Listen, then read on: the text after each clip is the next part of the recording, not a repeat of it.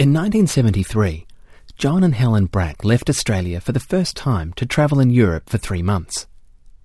The Bracks eagerly anticipated the opportunity to visit great historical cities and to study works of art that they had, until then, only seen in reproduction.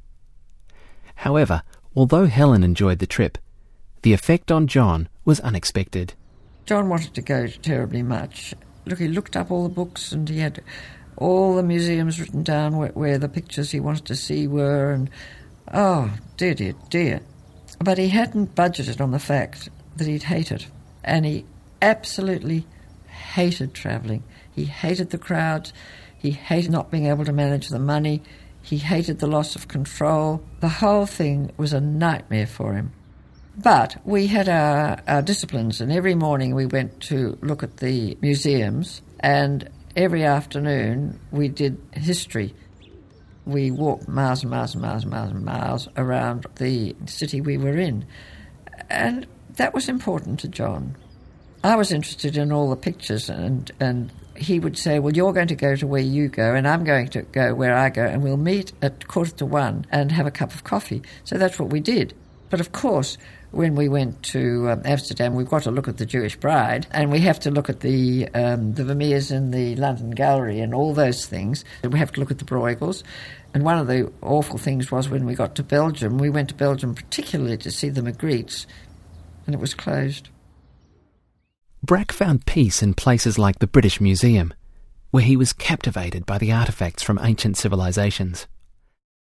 Like all tourists, he collected postcards from museums and galleries as mementos. 2 years later, they became the basis for the Unstill Life series. In Souvenirs, postcards showing figures from various ancient cultures balance precariously on the tips of pencils and cutlery, or float in an ambiguous space.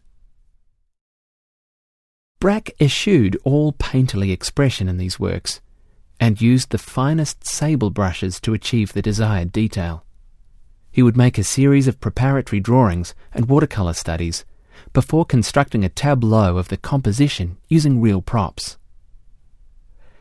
This series also represents a shift in Brack's art. In his later works, apart from portraits and paintings of the nude, literal representation of the human figure disappears.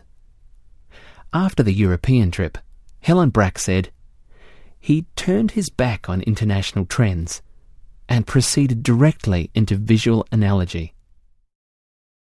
Viewers and critics were baffled by this seemingly radical change of direction, and the images were regarded as intellectual and inaccessible. However, by this time, Brack had become frustrated with the lack of analysis by the viewing public, art academics included. Helen said, at the beginning of his career, he believed that the artist's job was to engage with the public, so all the early work has social depiction easily accessible. But he believed that the viewer's job was to engage with the content of the pictures, and that underlying meanings placed deliberately by him would follow any superficial engagement. It took John until the end of the Ballroom Dancing series before he conceded that even art academics were staying with the obvious only. This feeling of being misunderstood, or of his artworks not being adequately considered, troubled Brack. He always felt a failure, that he wasn't doing what he thought he was doing, that what he knew he was doing in his picture, what was there to be read for anybody who was interested, somehow was not being read. Art academia were admiring the picture, but it didn't seem. Expert viewers were seeing the input that was there, and that was a problem for him.